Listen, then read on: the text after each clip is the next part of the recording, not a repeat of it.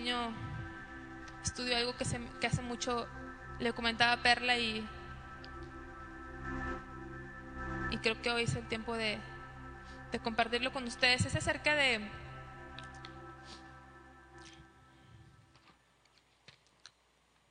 un mensaje de Dios. Y le puse así el tema: fósiles. Pero no crean que los de la UNAM o de las universidades. Yo creo que, de hecho, aquí en Saltillo ahorita hay un escándalo con los fósiles y con los paleontólogos. No sé si han estado viendo las noticias de las importaciones y las exportaciones y muchas cosas que se ha metido corrupción ahí. Y creo que Saltillo hasta ahorita es conocido a nivel nacional por el Museo del Desierto, ¿verdad? Entonces, para poder explicar la clase el siguiente domingo, no, vamos a hacer un sábado una excursión todos al Museo del Desierto. Pero es bien interesante de los fósiles, por eso le puse fósiles, los testigos silenciosos del juicio de Dios. Fósiles, los testigos silenciosos del juicio de Dios. Y yo quiero, para los que ustedes no sé si sepan qué son fósiles, hay muchas definiciones muy complicadas. Yo no me voy a meter ahorita a teorías, a ciencia, porque no tenemos ni el tiempo, ni soy paleontóloga, ni soy científica.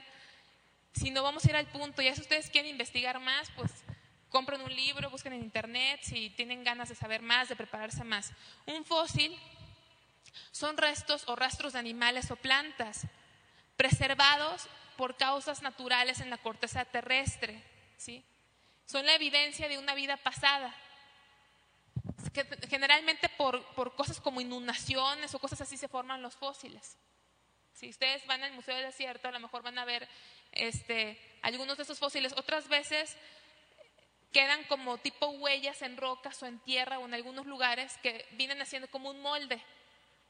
Y al rellenar esos moldes con minerales pueden sacar exactamente cómo era ese animal o esa planta, etcétera, ¿sí? O hay otros que se petrifican y nos quedan como una evidencia de la vida pasada. La paleontología, en pocas palabras, es la ciencia que se encarga de estudiar los fósiles, ¿sí? Entonces van a decir, ¿qué tiene que ver la predicación qué tiene que ver Dios, la Biblia? ¿Ustedes creen que es casualidad que hayan quedado fósiles? Si la Biblia, Jesús dijo, si ellos no hablan, hasta las piedras van a hablar, ¿verdad? Nosotros somos piedras vivas, pero esas piedras o esas fósiles que quedaron petrificados, que quedaron ahí, hablan mucho acerca de Dios, son testigos silenciosos de que hubo un juicio de Dios. Es lo que vamos a hablar hoy. Han encontrado cementerios de fósiles alrededor del mundo. Cementerios, ¿sabes lo que es un cementerio? Que hay muchísimos fósiles alrededor del mundo. Por ejemplo, en los polos, en Alaska, en la Siberia, hay hasta millones, cientos de cementerios de fósiles, pero revueltos. Hagan de cuenta que animales de todo tipo de clima, animales de toda especie, revueltos en ese lugar. Fíjense que entre las cosas que han encontraron un mamut. ¿Conocen el mamut? ¿Lo han visto? Aunque sea en alguna película. Un mamut que se le denomina mamut de Berezovka. Lo encontraron en la Siberia. Pero ¿qué impactante es esto? Imagínense qué impactante sería encontrar en la Siberia un mamut congelado, pero casi intacto, o sea, como si se hubiera muerto en la semana, intacto, o sea, completo, enterrado en la Siberia, congelado, ¿sí? Entonces, la mayor parte de su cuerpo estaba en estado perfecto. ¿Cuál es el enigma de haber encontrado un mamut congelado, casi intacto? ¿Cuál es el enigma? La ciencia no lo puede explicar. ¿Por qué? Porque hoy en día, hermanos, si un animal se muere, es muy raro que quede un fósil. No quedan fósiles. A lo mejor ha quedado alguno, pero es rarísimo. Los animales no se fosilizan, no se pueden hacer fósiles hoy en día. ¿Qué le pasa a un animal cuando muere? Una de dos: o se descompone o se lo comen otros animales que buscan carroña. Pero no queda como este animal, no se hace un fósil, ¿sí? Para que se fosilice tiene que ser un acto repentino, momentáneo, para que quede un fósil. Entonces, por eso es inexplicable que este animal, este mamut, que ya no están, haya quedado así, ¿sí? Entonces, fíjense lo que encontraron en ese mamut. Primero que nada, ¿qué creen que tenían los dientes? Comida. Comida, tenía comida, todavía ni había digerido la comida, tenía comida en los dientes, estaba comiendo cuando de repente algo tremendo sucedió y ni siquiera se quedó con la comida en la boca, con los vegetales en la boca, ¿sí? En el estómago encontraron como 10 kilos de plantas. Y lo extraño es que este tipo de plantas no crecen en Siberia. Siberia, cuando hace frío, llega hasta 50 grados bajo cero, la Siberia. No hay prácticamente nada más que algunas plantas silvestres, pero imagínense, han encontrado millones de mamuts ahí. ¿Cómo es posible? Sin descomponerse, ¿sí? Y con este animal tenía en su estómago plantas que son tropicales, que no crecen ahí, que no se dan ahí. Y lo más de todo, ¿qué creen? Tenía sangre aún. Si cuando un animal muere asfixiado o ahogado, por eso la Biblia dice prohibido comer sangre ahogado, todavía contiene la sangre ese animal, todavía tenía sangre ese animal.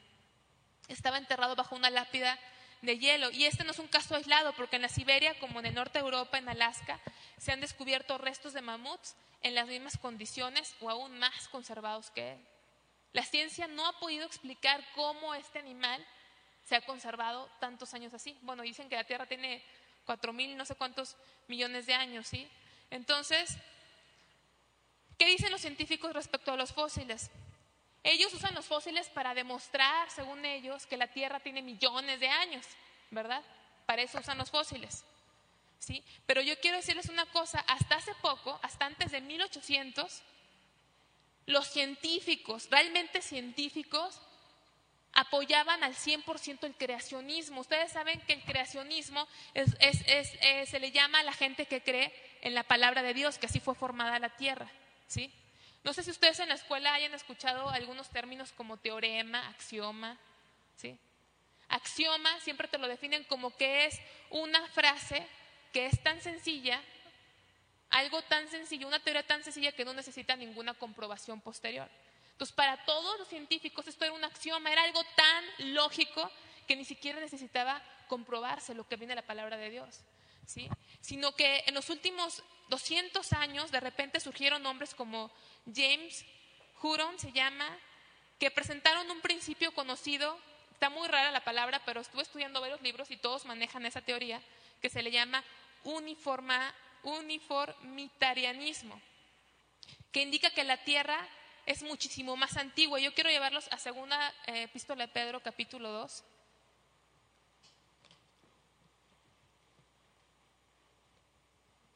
Segunda epístola de Pedro, capítulo 2.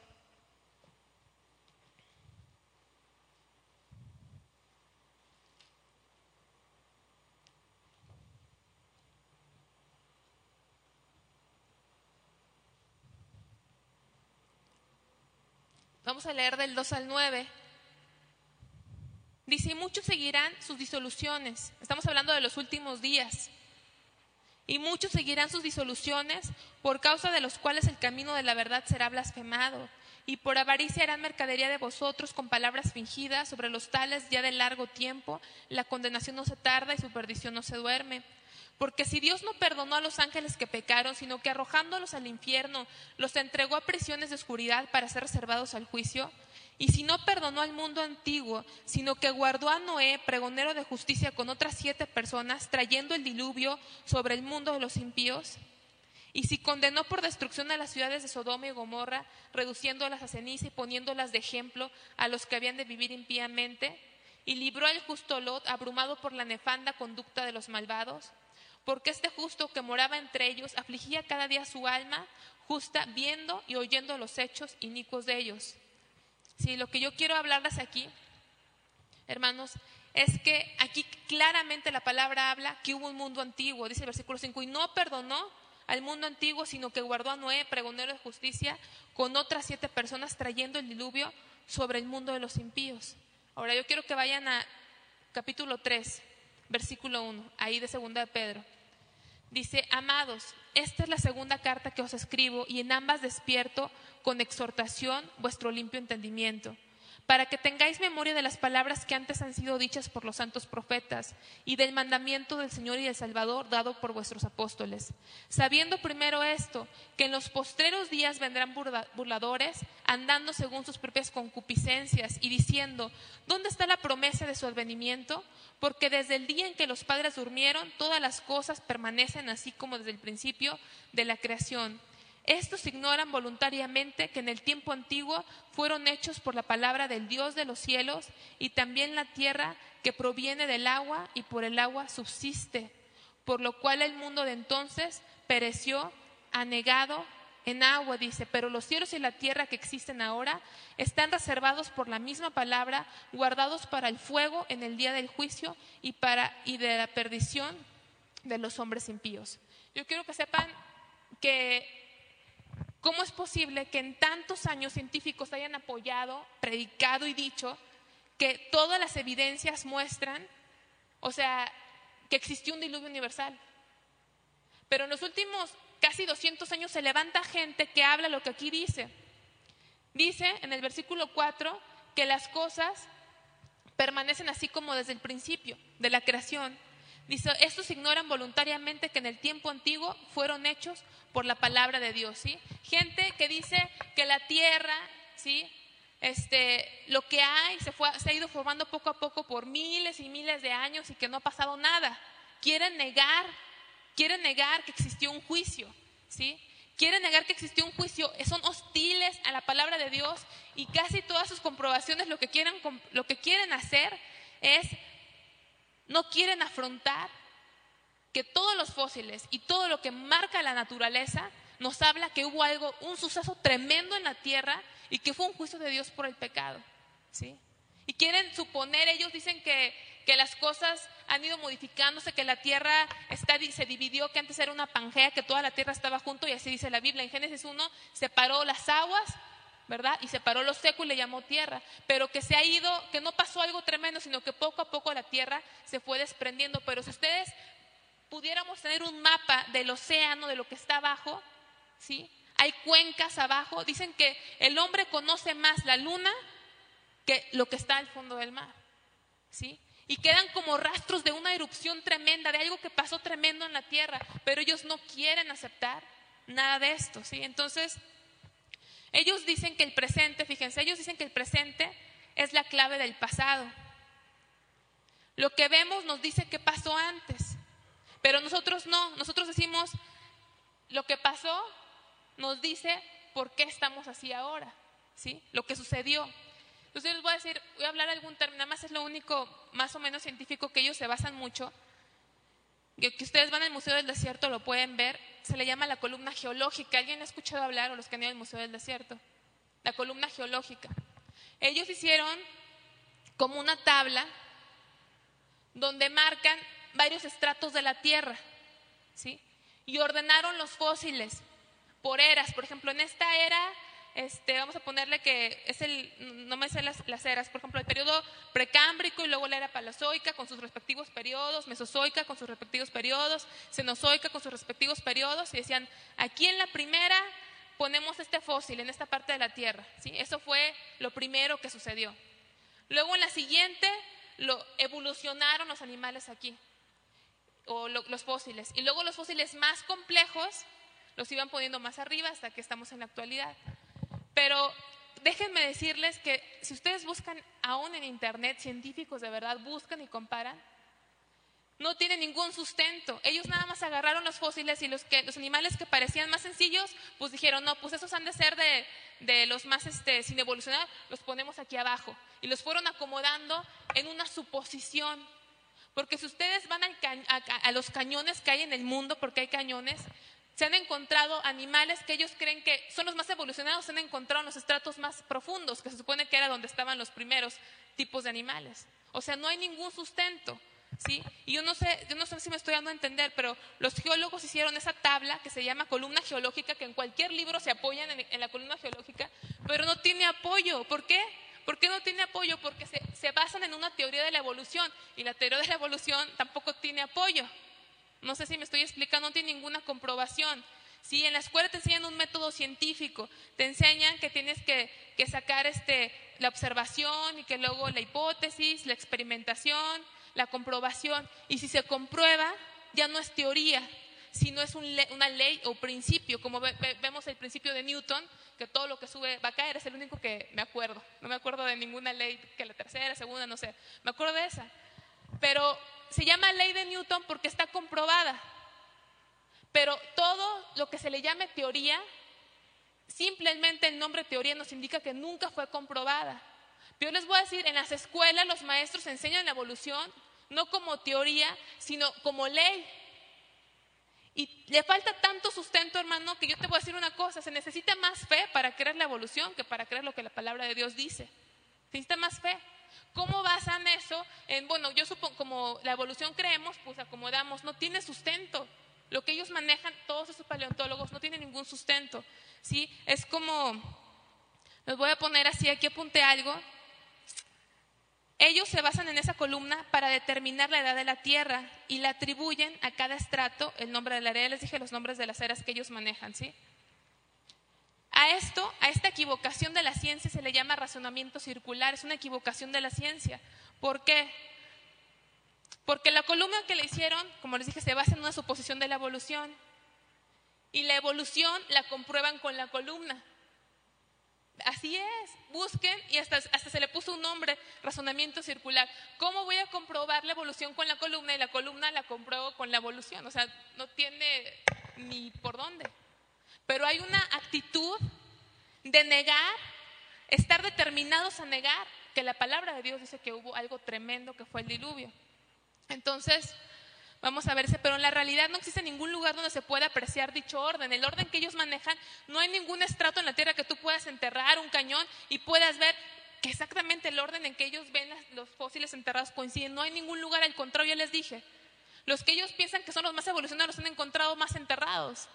¿Sí? No tienen ni pies ni cabeza. Ellos decían que el dinosaurio y el hombre nunca convivieron, pero hay pruebas que han encontrado fósiles de huella de dinosaurio junto con huellas de un ser humano.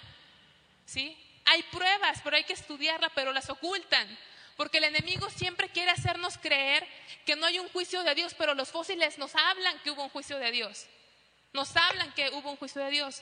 Entonces, ¿cuál es la incoherencia o problema de la ciencia respecto a lo que dice de los fósiles? El problema es lo que les dije, que en ningún lugar actualmente se hacen fósiles. O sea, ellos dicen que poco a poco se hicieron fósiles y la Tierra fue cambiando. No hay ningún lugar, no se ha vuelto a repetir un fenómeno así. Es muy extraño que pase, pero encontramos fósiles que son cementerios de fósiles por todos lados, millones de fósiles.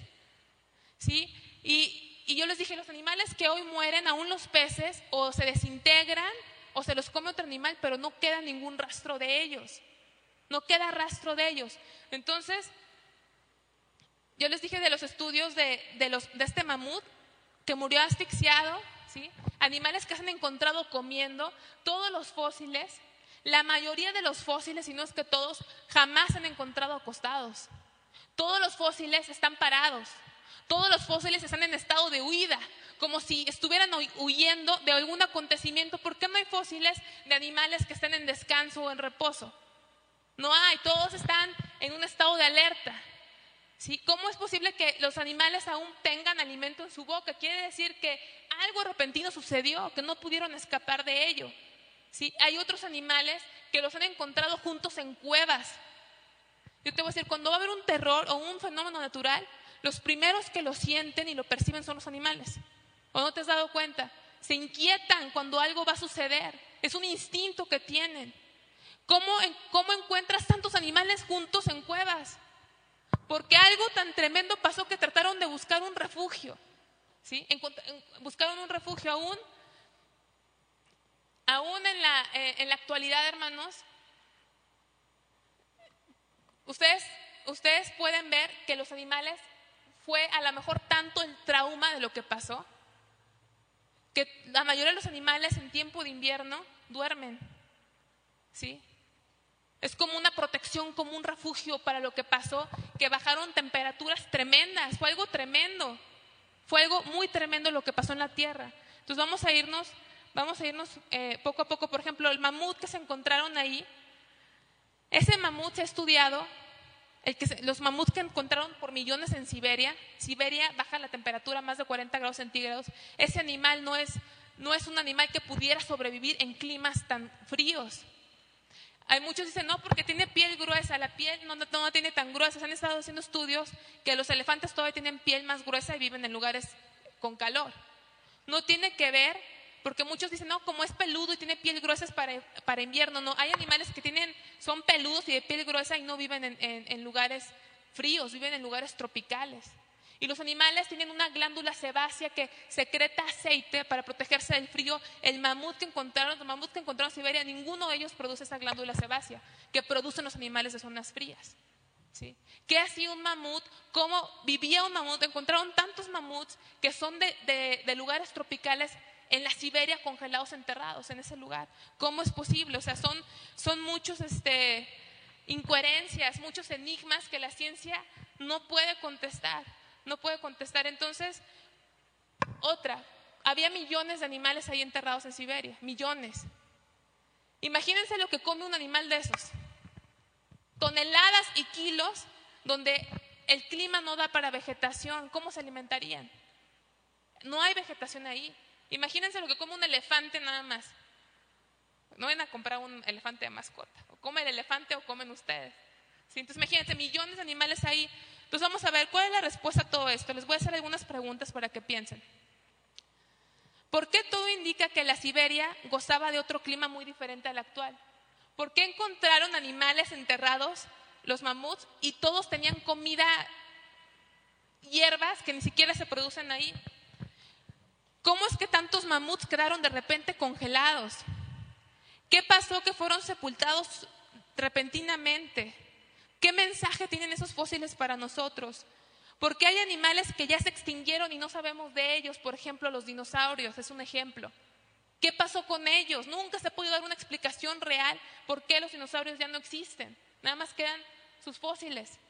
Es más, ¿existieron verdaderamente los dinosaurios?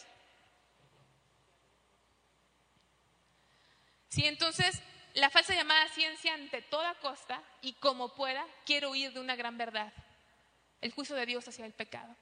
Eso es lo que ellos tratan de ocultar a toda costa porque no quieren confrontar que es un Dios santo. Sí, y que hubo un juicio tremendo. Entonces, el enemigo, por medio de esos científicos, ha tratado de que no reflexionemos respecto al juicio de Dios. Vamos a ver qué enseña la Biblia acerca de todo esto. Vamos a Génesis 1:7, por favor. No se puede prender este ventilador, ¿verdad? Ahorita. Ok. Génesis 1:7.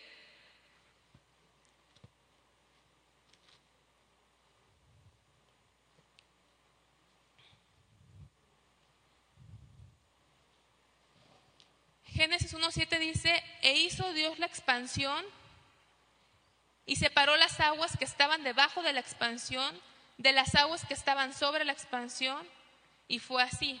Van a estar rompiendo el castillo.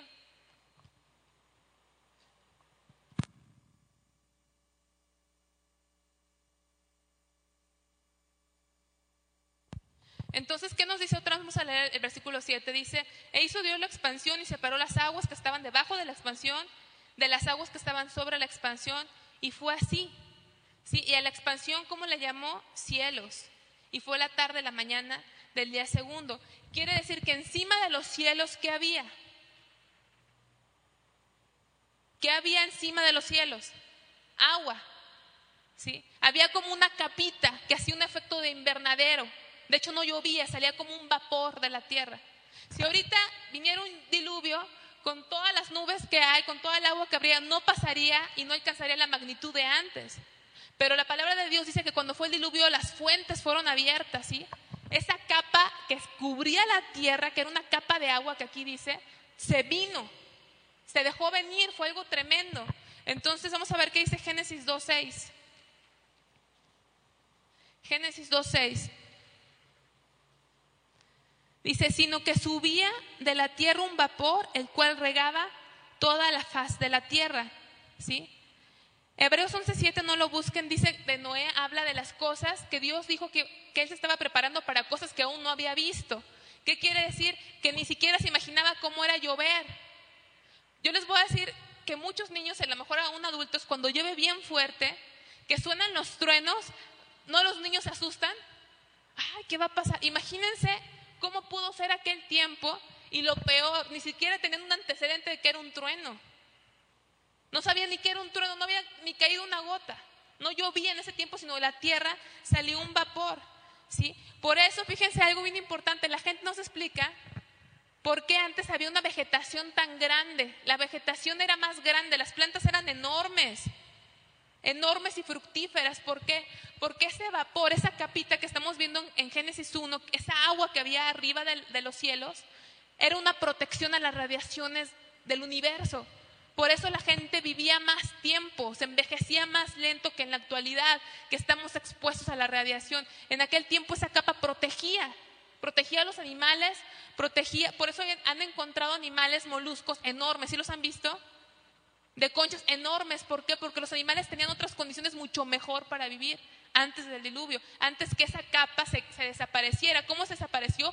Cayó toda esa agua para ocasionar lo que fue el diluvio, ¿sí? Entonces, por eso había más vegetación, por eso era un clima tan diferente, era un clima de paraíso, ¿sí? Que hoy no lo tenemos por el sobrecalentamiento global. Por eso están pasando, no había cambios extremos. Hay lugares donde paradójicamente la gente se muere de calor y en otros se muere de frío. Estamos en pleno verano y en Estados Unidos la semana pasada los pastores, cuando volaron de Arizona a Arkansas, tuvieron que cancelar los vuelos porque había una tormenta tremenda, ¿sí? Ya ahorita casi los hoteles en todo el mundo, el seguro, los pólizas de seguro ya incluyen contra daños de la naturaleza, ¿sí? Porque el mundo mismo clama desesperadamente que ya no puede más, ¿sí? Y antes eran otras condiciones bien ricas, templadas, no eran extremosas las condiciones, estaba esa capita que protegía toda la naturaleza, ¿sí? Por eso han encontrado fósiles de insectos con alas hasta de 5 centímetros. O sea, ¿cómo vivían esos animales? Tenían mucha mejor, conchas gigantescas, reptiles voladores gigantes. En el Museo del Desierto hay unos reptiles voladores enormes. Ahorita, por la presión atmosférica que tenemos, no podrían vivir. Pero los científicos han hecho estudios que si tuviera la Tierra doble presión atmosférica por esa capa de vapor, sin ningún problema esos animales podrían volar. Ahorita cuando te encuentras un animal así, ¿verdad? Volando, ¿sí? Si te encuentras un cucaracho volador y ya te asustas, imagínate un pájaro que te llega, imagínate de repente pasa por ti una cosota tremenda, pues qué susto. Pero se daban las condiciones para que crecieran así los animales. Y también la gente vivía más, fíjense bien. Noé vivió 950 años. El siguiente dato que tenemos es de Sala. Fíjense, se redujo la vida hasta 433 años después de Noé. Noé vivió 950 años, Dios le dio vida. Y luego 433, Peleg 239, Abraham 175, Moisés vivió 120 años, David vivió 70 y el Salmo 90 dice que la edad del hombre está entre los 70 y 80 años, el límite de los días del hombre. ¿Sí? Entonces, ¿por qué hubo ese diluvio? ¿Qué había pasado en la tierra que hubo ese diluvio? Vamos a Génesis 6, del 5 al 6.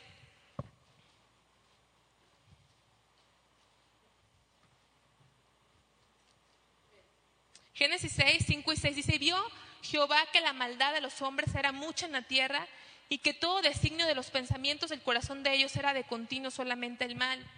Y se arrepintió Jehová de haber hecho al hombre en la tierra y le dolió en su corazón, ¿sí? La maldad era ya mucha en la tierra, ¿sí?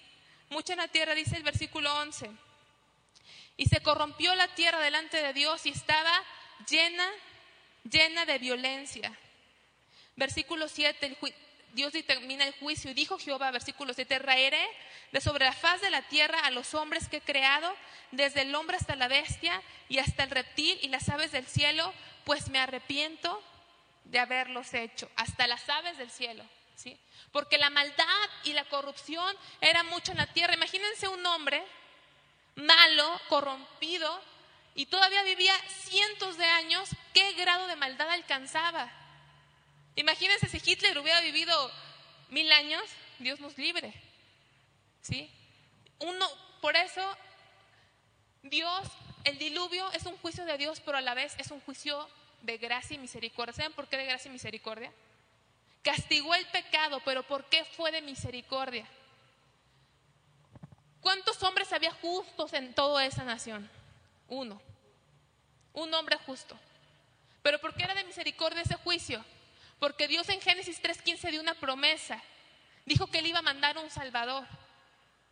Si Dios no hubiera mandado ese diluvio, Jesús no hubiera podido venir. ¿Ustedes creen que un solo hombre hubiera podido sobrevivir una línea genealógica limpia? No. Se hubieran perdido y ya no hubiera habido una línea genealógica limpia, pura, a través de la cual viniera Jesucristo. Ya estaban mezclados. Si ustedes leen Génesis, dice que los hijos de Dios se mezclaban con las hijas de los hombres, y mucha gente dice que eran ángeles, cuando la Biblia dice que los ángeles no tienen sexo. No, sino que hay dos familias, y pondré enemistad entre tu simiente y la simiente suya. Siempre ha habido dos familias, del enemigo y de Dios. Inmediatamente en Génesis 4 que vemos a Abel y a Caín. Uno era simiente de Dios y otro ¿de quién era? Del diablo. ¿Sí?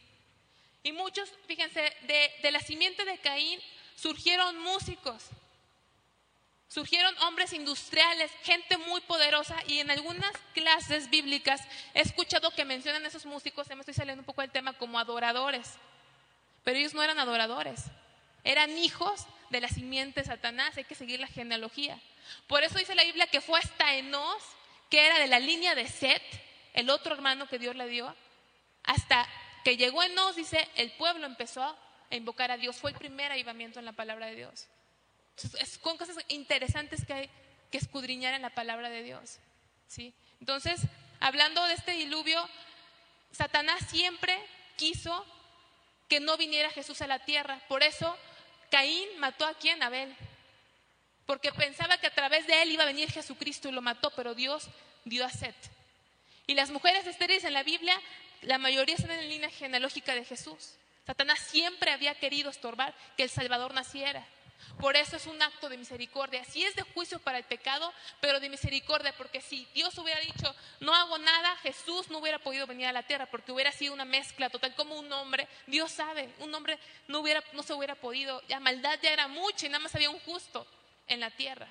Y estamos viviendo días iguales de violencia, de corrupción, de maldad, como nunca antes. O sea, ves yo no había visto hasta que vi este video aquí de grupos seculares que enseñan partes del cuerpo que son íntimas en videos, y ya no hay pudor. Si están de acuerdo, no hay vergüenza. Todavía cuando yo era niña, las películas que pasaban en la televisión tapaban o trataban de evitar ciertas escenas. Ya no. Ahora las puedes ver a las 3, 4 de la tarde y no hay ningún tipo de pudor, no hay ningún tipo de vergüenza. ¿Sí? La maldad ya es mucha, el pecado es causa de risa. ¿Sí? Estamos viviendo tiempos de corrupción, de narcotráfico, de maldad en todas partes, y se parece mucho cómo vivían ellos a cómo estamos nosotros viviendo. ¿Sí? Entonces Noé predicó más de 100 años. Y es de suponerse que no faltó ni una sola persona que escuchara el mensaje de salvación, porque en primer lugar, todavía todos hablaban un mismo idioma, lo cual era más fácil comunicarse. Todavía no había habido eso que pasó en la torre de Babel. Es de suponerse que todos supieron, porque todos hablaban el mismo idioma, y durante más de 100 años estuvo Noé hablando y predicando y diciéndole, ¿y quién hizo caso? Nadie. Se burlaban, lo menospreciaban, decían no va a llegar. Imagínense cuántos años pasó y él trabajando, diciendo que iba a caer algo que nunca habían visto. Era de locos lo que estaba viviendo él. Pero ¿cómo fue ese día? ¿Cómo fue el día que empezó ese diluvio? Si los científicos dicen que ese día que hubo diluvio empezaron a haber erupciones en los montes, sí, tremendas, que arrojaban lava, y al ser erupción rompían y dañaban esa capita de vapor hasta romperla y que se fuera derramando esa agua. ¿Sí? Los animales huían a lugares seguros. ¿Sí? Unos, por el mismo instinto, el buscar un lugar seguro, Dios los llevó hasta el arca de Noé, donde entró una pareja de cada especie, dice la palabra de Dios. ¿Sí? Otros huyeron a cuevas donde hoy se encuentran sepultados y fosilizados. Vamos a ver Génesis 7:11, ahí lo tienen. Génesis 7:11 dice: en el año 600 de la vida de Noé, en el mes segundo, a los 17 días del mes, aquel día fueron rotas todas las fuentes del grande abismo y las cataratas de los cielos fueron abiertas, ¿sí? Esas cataratas, ese vapor con las erupciones, ¡fum!, cayó cantidad de agua, pero también dice que las fuentes del abismo fueron abiertas. Antes la tierra, ahora saben que el mundo tiene más agua que tierra, ¿sí? Porque mucha de esa agua antes estaba debajo de esa tierra, estaba guardada y almacenada, ¿sí? Y hubo como una erupción tremenda, la tierra se rompió, y por eso les digo que fotografías de la tierra muestran como cordilleras, como montañas, donde hubo desprendimientos tremendos en la tierra. O sea, no es algo normal lo que se ve, pero siempre se oculta. Todo eso indica que hubo algo tremendo, que toda el agua que estaba almacenada debajo de la tierra, ¿sí?, brotó como una erupción, como explosiones volcánicas que jamás el mundo haya experimentado. Yo quiero que te pongas en ese día, qué terror ha de haber sido sentir eso. Si por ejemplo ahora ves que el puente se cae y que en el Estado de México se abrió la tierra, imagínate los truenos, imagínate cantidad de agua como nunca has visto y la tierra rompiéndose y erupcionando. Ha de haber sido algo tremendo. Por eso quedaron fosilizados los animales en estado de huida y otros ocultos y otros todavía tenían el alimento digiriendo, ¿sí? Fue algo tremendo ese día. Por eso el enemigo siempre ha tratado de ocultar que los fósiles que hoy vemos como vamos a turistear o vamos allá, están hablando que Dios es vivo, que Dios es santo y que hubo un juicio de Dios y que va a haber otro juicio de Dios, porque Dios no puede ser burlado, ¿sí? Entonces, me voy a ir un poquito más rápido. Dice, con la rápida desintegración de la capa de vapor que estaba arriba, vinieron tormentas tremendas. Era tan fuerte los vientos helados a través de todo el planeta que se dice que hubo granizo, congelaron parte de la tierra porque los animales están congelados prácticamente, ¿sí? Sobre todo los polos. Entonces vamos a ver qué dice Salmo 104 acerca del agua. ¿Qué pasó ese día? ¿Cómo lo describe el Salmo 104, 6 al 8?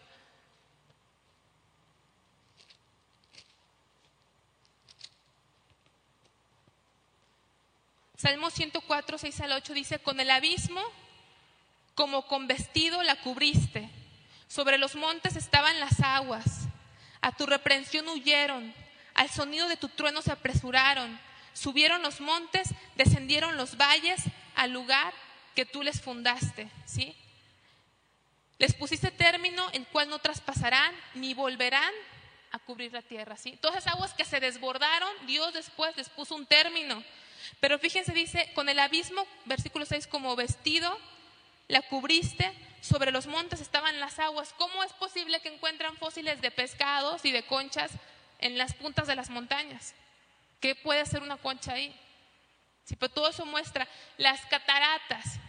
¿Cómo se formaron las cataratas? Eran ríos, pero al ver este movimiento geológico que dice aquí en el versículo 8, ¿subieron qué? Los montes, ¿sí? Cuando Dios ya iba a secar la tierra hubo movimiento también, y a la hora de subir los montes se elevó la tierra. Vemos cataratas que no explicamos, como esta cola de caballo, por ejemplo, nadie se lo puede explicar. Todos esos fenómenos naturales son consecuencia de eso, y aquí está en la palabra de Dios, ¿sí? Entonces dice, mientras las aguas se retiraban dejaron rastros de conchas y criaturas acuáticas en las rocas.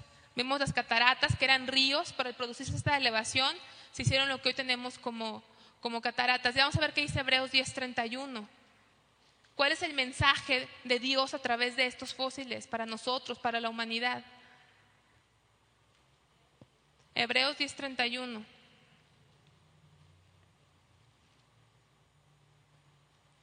Hebreos 10:31 dice, horrenda cosa es caer en manos del Dios vivo, ¿sí? Horrenda cosa es caer en manos del Dios vivo. Esos fósiles, esos animales, esos restos, hermanos, nos enseñan que con Dios no podemos jugar. Dios no puede ser burlado, hermano. Dios no puede ser burlado.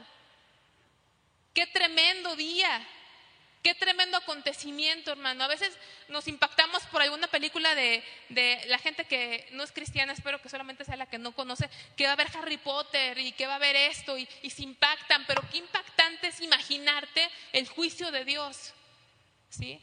Horrenda cosa es caer en manos de un Dios vivo. Es para que nos dé temor si estamos caminando mal delante de Dios, ¿sí? Ver a los animales atrapados en la tierra, imagínate qué impresionante, atrapados en estado de huida, unos hasta con rostros de espanto, ¿sí? De admiración, porque no han perdido inexplicablemente, casi están completos los animales, ¿sí? Qué terrible es para los que no quieren nada con Dios y qué terrible es para los que conocemos a Dios y no estamos caminando como Dios quiere.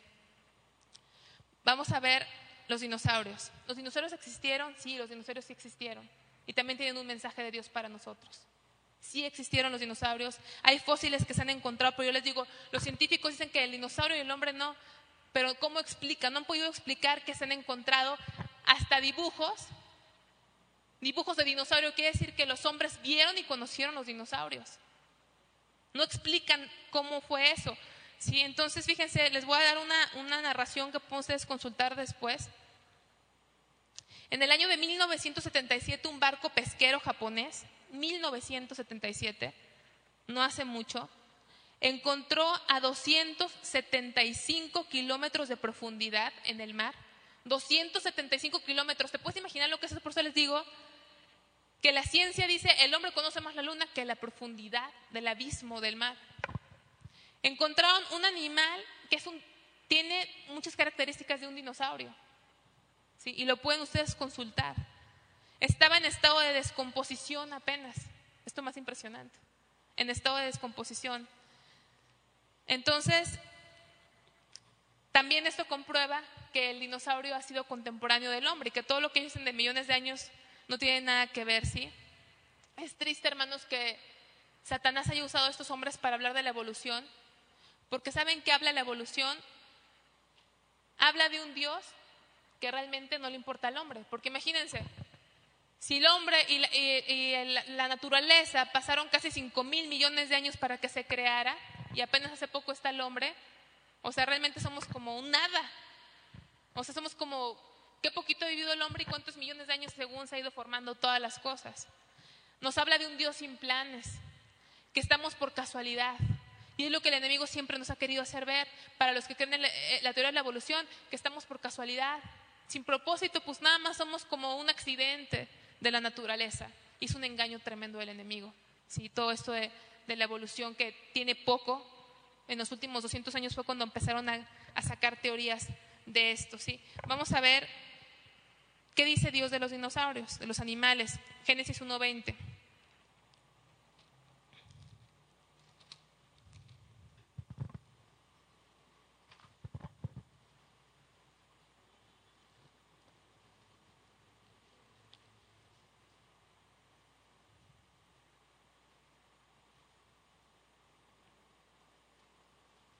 Génesis 1:20.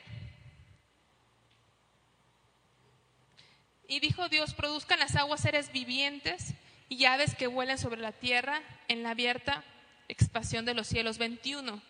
Y creó Dios los grandes monstruos marinos y todo ser viviente que se mueve, que las aguas produjeron según su género, y toda ave alada según su especie, y vio Dios que era bueno, ¿sí? Según su género, si fue la reproducción. Ustedes saben que han hecho pruebas de mezclar animales y no son fértiles las mezclas que hacen. Queda muy claro que es según su género y toda ave alada según su especie, y vio Dios que era bueno, pero habla de los grandes monstruos marinos. Ustedes saben que hay dinosaurios que son de mar, otros que son de tierra. Son animales enormes que, fíjense, pueden medir, según los fósiles que han encontrado, desde 6 metros hasta 21 metros o más. O sea, si nos impactamos con Goliat de 3 metros, imagínate, yo nada más quisiera saber qué edificio Saltillo mediera como unos 20 metros. ¿La Torre Elite o cuál? ¿La Torre Elite mediera como unos 20 metros? Pues yo no sé, hermanos, pero es enorme. Es enorme, un dinosaurio podría ser enorme y la palabra habla de ellos, ¿sí? El primero en verlos y en ponerles nombre, ¿quién fue? Adán. ¿Se imaginan a Adán así en el paraíso y la cosota ahí, ¿verdad? Agarrando vegetación. No, ahorita lo ve uno y sale corriendo, pues qué tremendo, nada más en sueños, ¿te imaginas algo así? pero era un paraíso donde Adán vivía, fue el primero en verlos. Pero Job, el libro de Job nos habla de animales que se cree científicamente que describe a los dinosaurios. Job vivió después del diluvio, pero según las estadísticas, los estudiosos bíblicos dicen que no vivió Job muy lejos del diluvio, vivió cerca del tiempo de Noé, después del diluvio, ¿sí? No sabemos si Job conoció directamente a los dinosaurios, a esos tipos de animales, o era algo tan grande en aquel tiempo que aún eran recordados, pero en el libro de Job habla mucho acerca de eso. No vamos a ponernos a leer todos los versículos, nada más vamos a ver algunos para que ustedes los vean. Job 10, ¿estoy bien? Job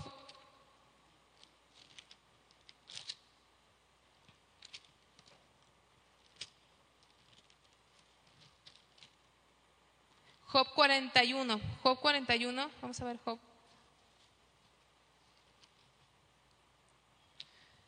40 del 15 al 24. Job 40 del 15 al 24 dice: he aquí ahora Behemoth. Behemoth significa majestuoso, significa bestia gigante. Se dice que era una expresión como la obra maestra de Dios en el reino animal, era algo grandioso para Dios, es lo que significa Behemoth, bestia o majestuoso. Dice: he aquí ahora Behemoth, el cual dice como a ti, hierba come como buey. He aquí ahora que su fuerza está en sus lomos y su vigor en sus músculos de su vientre. Su cola mueve como un cedro. ¿Sabe lo que es un cedro? Es un árbol durísimo, tremendo, enorme. Y dice: y los nervios de sus muslos están entretejidos. Sus huesos son fuertes como bronce y sus miembros como barras de hierro. Él es el principio de los caminos de Dios. Fíjate, Él es el principio de los caminos de Dios. Así estaba considerado por Dios, vemos. El que lo hizo puede hacer que su espada a Él se acerque.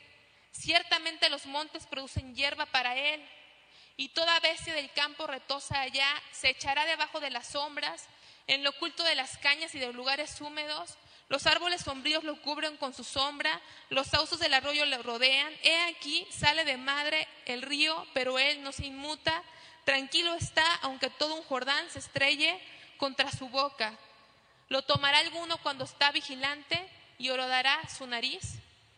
Entonces fíjense, es el principio de los caminos de Dios.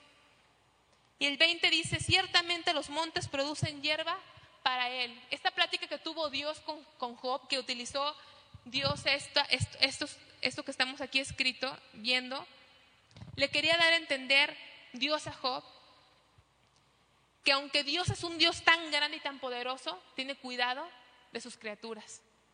Porque dice que la hierba producía ¿para quién? El monte producía hierba ¿para quién? Para él, para que comiera. Dios se preocupa de su creación, Dios se preocupa de su creación, más se va a ocupar de nosotros que somos sus hijos, de su pueblo, ¿sí?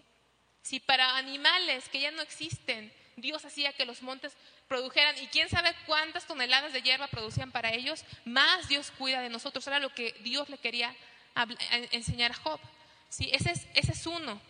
Ese es Behemoth. Vamos a ver otro que se le llama Leviatán en Job 41, 12 y 14. Ese es otro tipo que se puede ser como un tipo de dinosaurio diferente al que acabamos de leer. Dice: no guardaré silencio sobre tus miembros.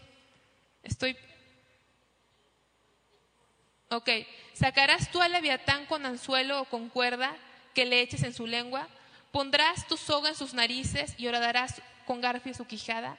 Multiplicará él ruegos para contigo, te hablará lisonjas, hará pacto contigo para que lo tomes por siervo perpetuo. Jugarás con él como con pájaro o lo atarás para tus niñas.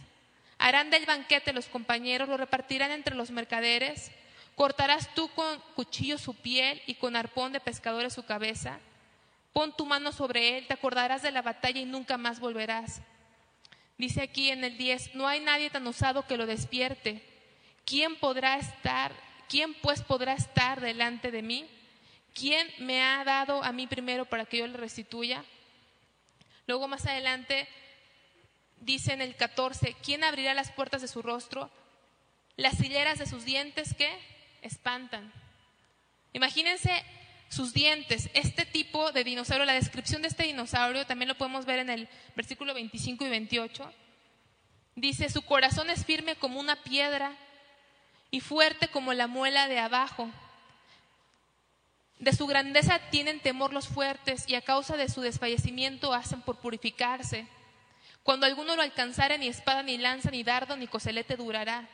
Estima como paja el hierro y el bronce como leño podrido. Saeta no le hace huir, las piedras de honda le son como paja. O sea, cualquier lanza era como paja, era como algo que inservible contra semejante animal, ¿sí? Y los estudiosos, la descripción que se da aquí, lo catalogan como un dinosaurio que se le llama Tiranosaurio Rex, que significa dinosaurio lagarto tirano, ¿sí? La cabeza de ese animal medía casi 2 metros de largo.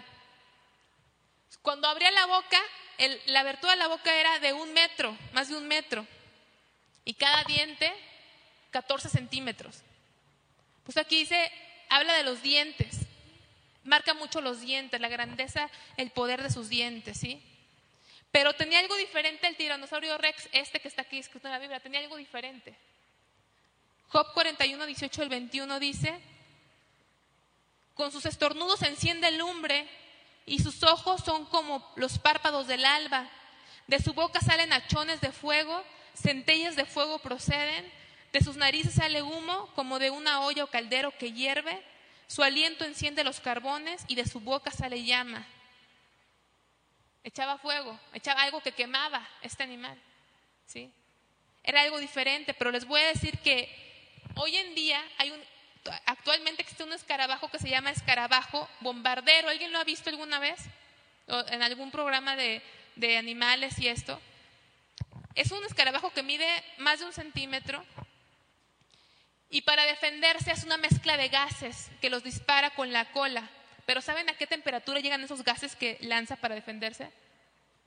Más de 100 grados centígrados, un escarabajito, ¿sí? También hay algunos fósiles que los científicos hasta hoy no se pueden explicar, fósiles de dinosaurios que tienen como unos cuencas, unos huecos en la cabeza que están conectados como a unos tubos que salen por la nariz y hasta hoy no les hayan explicación o para qué los usaban los dinosaurios. Pero aquí dice que este animal salía algo caliente, salía fuego, aquí lo dice, de su boca salen hachones de fuego, era algo impresionante, era algo tremendo, yo creo que este animal, o sea, Leviatán, ¿sí? Era o ha sido el animal, digamos, más poderoso, más impactante, más tremendo que ha existido. Enorme, con esos dientes, que los hombres temblaban nada más de verlo, que aunque le aventaban algo, era como aventarle paja a ese animal, ¿sí? Era algo tremendo y era algo impactante. ¿Qué pasó con esos animales que ya no existen, que solamente nos queda su recuerdo de ellos?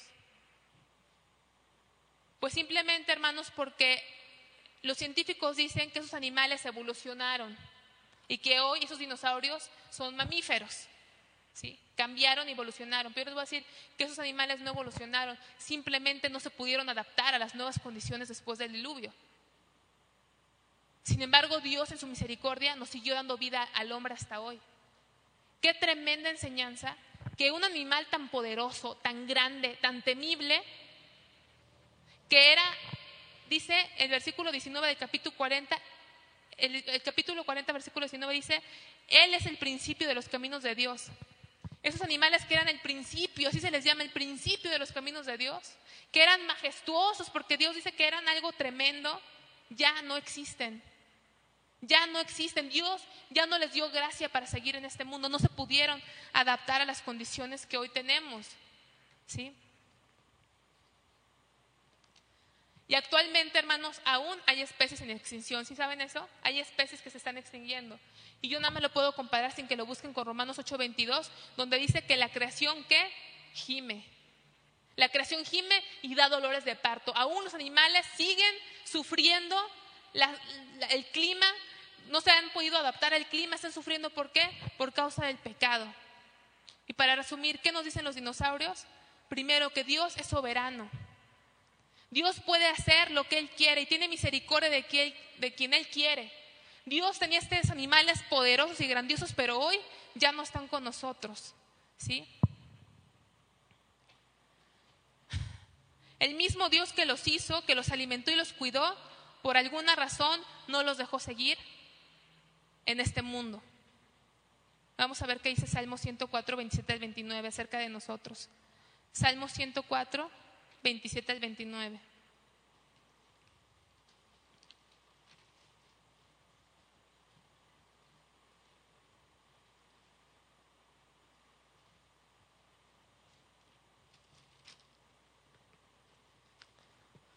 Salmo 104.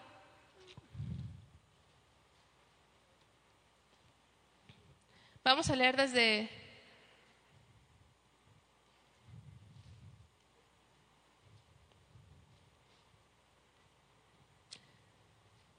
del 27. Vamos a leer. Dice: todos ellos esperan en ti para que les dé su comida a su tiempo. Les das, recogen. Abres tu mano, se sacian de bien. Escondes tu rostro, se turban. Les quitas el hálito, dejan de ser y vuelven al polvo. Envías tu espíritu, son creados y renuevas la faz de la tierra. ¿Sí? Dice aquí: escondes tu rostro, se turban. Les quitas el aliento, dejan de ser y vuelven al polvo. ¿Sí? Pero dice el 27: todos ellos esperan en ti. ¿Sí? Esperan la comida del Señor, esperan el cuidado de Dios. Pero cuando Dios dice: hasta aquí quedó tu último aliento, hasta ahí quedó el último aliento, ¿sí? Dios es el que tiene misericordia de nosotros, hermano. Y si hoy vives, es porque cada respiro, ¿cuántos respiros hemos dado en este último minuto? Ahorita, ¿respira? ¿Sabes que ese respiro te lo está dando Dios? Dios hoy podría decir: ¿sabes qué? Hasta aquí se acabó tu aliento. Pero hasta este respiro no lo da Dios. Aquí lo dice la palabra del Señor, ¿sí? No es Dios, perdón, no es nuestra fuerza el que les da el alimento. Este animal era grande, era alto, era fuerte, pero dice, no se alimentaba él mismo, no era su capacidad, sino ¿quién le proveía el alimento? Dios, porque Dios veía que las montes dieran todo lo necesario para que ellos estuvieran alimentados, ¿sí? Entonces no es nuestra fuerza, no es nuestra habilidad. Hermano, si tú no te has enfermado de una enfermedad terminal, no es por suerte, es porque hasta hoy Dios te ha guardado de que no estés enfermo, ¿sí? Todo lo que tú tienes es porque Dios te lo ha dado, ¿sí? Vamos a ver Job 40, 19. Juan 40, 19, ese es casi el final.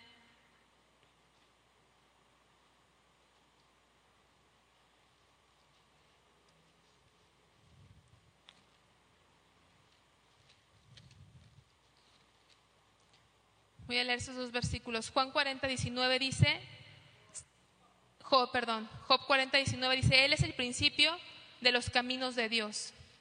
Ahora, Job 41, 34, hablando de Leviatán, dice: menosprecia toda cosa alta, es rey sobre todos los soberbios. ¿Sí? ¿Cómo era Leviatán? Rey sobre todos los soberbios. Él, cualquier cosa que parecía que tenía más poder, más autoridad, más que él, para él era nada, lo menospreciaba, y él era el rey de los soberbios. Y ese rey de los soberbios, ese animal poderoso que aquí lo llama soberbio, el principio de los caminos de Dios, hoy no existe. Hoy tenemos su recuerdo, nada más. Es lo único que nos queda, ¿sí? Entonces, yo te quiero decir, hermano, que yo no sé si Dios me ayuda a decirte esto, pero ¿qué nos dicen los dinosaurios? ¿Qué nos dice este último versículo? El rey de todos los soberbios. Que a veces crees, hermano, y eres soberbio y crees que puedes vivir la vida independiente de Dios y te crees mucho porque tienes esto y porque vas y vienes y eres inteligente y tienes tu trabajo y haces lo que tú quieres, hermano. Pero si no es por Dios, no tendrías nada. Él era soberbio, él era poderoso, este animal, y hoy no existe más en la tierra. ¿Qué me hace pensar? Que si yo existo, que si yo estoy sano, que si yo tengo comida, que si yo estoy bien, solamente es por la gracia y misericordia de Dios, ¿sí? Es lo que me enseñan los dinosaurios. En primer lugar, el poder de Dios. Y en segundo, que esos animales, que era lo más impresionante y lo más impactante que nunca hemos visto, No existen porque así lo quiso Dios. Entonces tenemos que empezar a depender de Dios. Hasta en eso hay enseñanza. Qué tremenda enseñanza, y quien la puede recibir. Yo imaginarme un animal así con tanto poder, y Dios dijo hasta aquí. Aunque eres soberbio, aquí dice que eres soberbio, hasta aquí llegó tu día, hermano. Yo creo que es tiempo de buscar a Dios. Los fósiles nos hablan de un juicio de Dios que todos los científicos quieren rechazar como dé lugar. Vamos a ver, para finalizar, cuando empezamos viendo 2 de Pedro capítulo 3. Quiero que me entiendas, hermano, que recuerdes que todos los científicos, hasta apenas hace 200 años, todos científicamente apoyaban como axioma, como algo lógico, como algo que no necesitaba comprobación, el creacionismo, ¿sí? Pero aquí dice que en los últimos días vendrían gente que por toda costa querían negar el poder y el juicio de Dios, ¿sí? Quieren negar que Dios es un Dios que trajo juicio, que hubo un día espantoso en esta tierra y que hoy los fósiles nos muestran que son testigos de que hubo un juicio de Dios. Por eso la segunda carta dice, capítulo 3, versículo 1, dice: amados, esta es la segunda carta que os escribo, y en ambas despierto con exhortación vuestro limpio entendimiento, para que tengáis memoria de las palabras que antes han sido dichas por los santos profetas. Nos han dicho Dios muchas veces en su palabra, y del mandamiento del Señor y el Salvador dado por vuestros apóstoles, sabiendo primero esto, que en los postreros días vendrán burladores, andando según sus propias concupiscencias. ¿Y qué van a decir? ¿Dónde está que Jesús iba a venir? ¿Dónde está la promesa de su llegada? Porque desde el día en que los padres durmieron, todas las cosas permanecen así como desde el principio de la creación. No permanecen así. Hubo un diluvio tremendo que hizo que todo cambiara como hoy estamos hoy en día.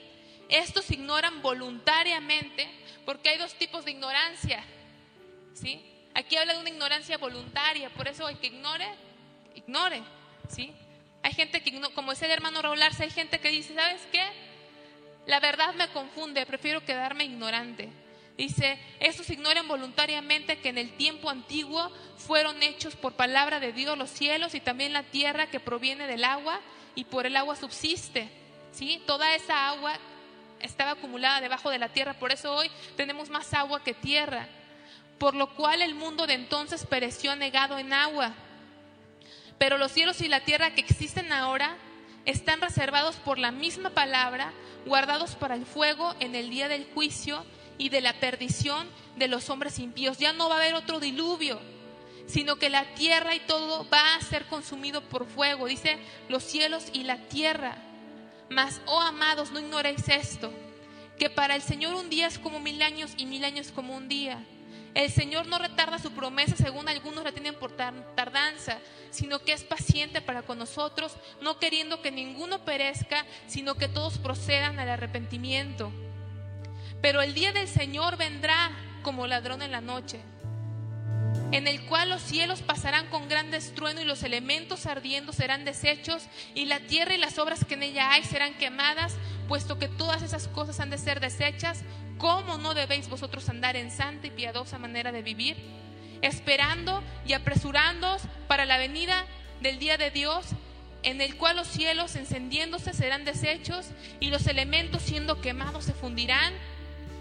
Pero nosotros esperamos, según sus promesas, cielos nuevos y tierra nueva en los cuales mora la justicia.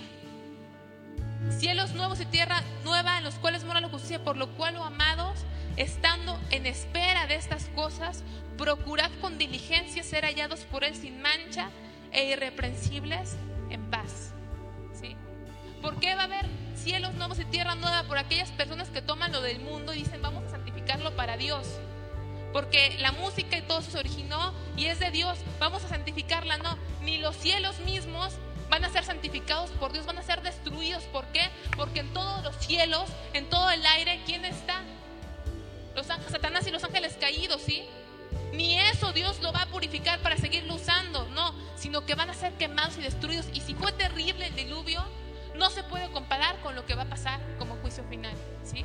No se va a comparar con el juicio final. Dice que todos los elementos van a estar ardiendo. Y hoy nos queda, los fósiles, nos queda el recuerdo de algo tremendo que pasó al mundo, que aunque era una sola masa, fue destruido. Nos quedan los fenómenos naturales, nos quedan esos animales aterradores aterrorizados, que nos muestran que hubo un juicio de Dios, pero ese juicio de Dios no se compara con que la tierra sea toda quemada, toda ardiendo, todo va a ser deshecho. Por eso Dios nos dice desde el principio con mucho cariño, nos dice: amados, versículo 1, amados, esta es la segunda carta que les digo. Hermanos, viene un juicio de Dios a la tierra. Viene un juicio de Dios en la tierra. Y dice en el 11, dice: puesto que todas estas cosas han de ser deshechas, ¿cómo no debéis vosotros andar en santa y piadosa manera de vivir? Versículo 14, por lo cual, amados, estando en espera de estas cosas, procurad con diligencia ser hallados por Él, sin mancha e irreprensibles, en paz. Eso es todo, hermano, eso es todo, nada más. Yo no sé, hermano, cómo vivas, no sé, realmente no sé, hermano, pero aquí hay un llamado de Dios y dice: hubo un juicio con agua, el mundo antiguo fue anegado por agua, pero va a haber un juicio que va a ser más terrible y por lo tanto necesitas cambiar. Y dice: tienes que vivir de una forma piadosa y santa. No habla de que tú hagas muchas actividades, no, voy a vender esto, y no por la hermana, yo también quiero apoyar con la venta, pero eso no es todo. Y ahora voy a estar en el campo de verano, y ahora voy a hacer esto, y voy a ir a orar por los enfermos, y me voy a inscribir en los hospitales. Qué bueno si Dios te lo pone, hermano, pero va más allá que eso. Si están de acuerdo, va más allá de eso. Empieza con tu familia. Como esposa, ¿qué piensa tu esposo de ti? ¿Se da cuenta que ya decidiste morir a tu yo? Tiene una esposa piadosa, tiene una esposa que es tierna, que es amable. Tienes un esposo que es tierno, que es amable, que lo ves orando, buscando a Dios. Tus papás están viendo que, aunque no quieres, te sometes a la autoridad, que tienes un corazón piadoso delante de Él. Eso es. Estamos en paz en el trabajo, estamos en paz con todos. Va a llegar ese juicio final y te puedes parar y decir: estoy en paz con todos delante de Dios, que no le puedo engañar. O estás mal con tu esposa, con tus hijos. Hermano, es tiempo de gracia. Así dice la palabra de Dios, tiempo de gracia. Versículo 9, el Señor no retarda su promesa, no la ha hecho tardanza, como algunos la tienen por tardanza, sino que es paciente. ¿Por qué? Porque no quiere que ninguno perezcamos. Hermano, si yo te voy a decir una cosa, yo no sé cómo has vivido hasta hoy, pero nos quejamos mucho, hermano. No te quejes. Te peleaste con tu marido, con tu papá, con tu hermano, y tienes la razón, y estás enojado porque tienes la razón. Tienes la razón, sí, pero ya no tienes derecho a reclamar nada. Hay un camino mejor, dice Dios. Jesucristo tenía muchos derechos a muchas cosas, pero no abrió su boca. El día que empecemos a callarnos porque tengamos la razón, entonces sí vamos a poder vivir en victoria. Entonces sí está viviendo Jesucristo dentro de nosotros. Pero hasta hoy, hermano, está el pleito y está la lucha de poderes, y es que tengo la razón, y es que yo pienso. Hermano, tienes la razón, pero cállate, ya no tienes derecho. Tu único derecho está en Cristo Jesús. Como Pablo decía: estoy juntamente crucificado con Cristo y ya no vivo yo. Ese es tu derecho. Cuando entremos ahí, entonces sí puedo decir: estamos en avivamiento real. ¿Sabes qué? Yo he hecho muchas cosas mal, y una vez escuché una historia que se las he contado a algunos de ustedes, de Edison, y el pastor la ha hablado aquí en el púlpito, que me impresiona mucho. Edison fue el que hizo el bulbo, el foco, ¿verdad? Y después de tantas, Edison era un hijo de Dios, y después de tantas pruebas, aparte que no se desesperaba porque no decía: ya hice miles de pruebas. No, él se ponía contento aunque fallaban, porque decía: bueno, ya encontré una manera de no hacerlo, ¿verdad? Ya es menos. Y después de tanto esfuerzo, cuando al fin, imagínense, el bulbo, el foco, la bombilla, como le quieran llamar, no tengo idea, vamos a poner el foco para que todos entendamos. Parecía que esa ya era la legítima, parece que esa ya iba a funcionar, y le dice a un muchacho que tenía ahí de ayudante: ¿sabes qué? Sube y coloca este foco, porque a ver si ya va a funcionar. Y va el muchacho emocionado y todos a la expectativa, porque era un gran descubrimiento, la luz, el foco, todo. Y el muchacho, ¿qué cree? Esas cosas que te quieres morir, se le cayó y lo tronó. Y todos así, y como somos, ¿verdad? Porque nada más no seamos nosotros, pero como es otro, le hacemos bulla, ¿verdad?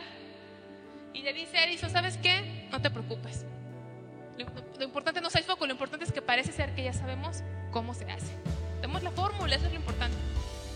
Pues lo vuelven a hacer y llegó el momento solemne otra vez. Muchos saben esa historia. Pues ¿quién lleva el foco otra vez a probar? El mismo, ¿verdad? Y llevó el foco el mismo. Y entonces la palabra y la explicación decía cuántos focos hemos roto, cuántas oportunidades hemos roto en nuestra vida. Muchas. Pero con esta palabra, hermano, esta palabra y tanto que escuchamos de fósiles y saber que viene un juicio de Dios y Dios te dice, hasta hoy te he tenido paciencia porque no quiero que te pierdas. Hoy es una oportunidad, hermano, para que tú hagas las cosas bien en tu vida, en tu matrimonio y en tu familia, porque si eres honesto no las has hecho bien. El día que tú las hagas bien te vas a poder parar de corazón sincero y decir de corazón sincero delante de Dios y decir, estoy en paz con todos. Gracias por escuchar nuestra grabación de Pacto de Gracias, Campos, Arkansas. Para más información, visítanos en nuestras páginas web pactodegracia.org.mx y facebook.com/Pacto de Gracia Warren.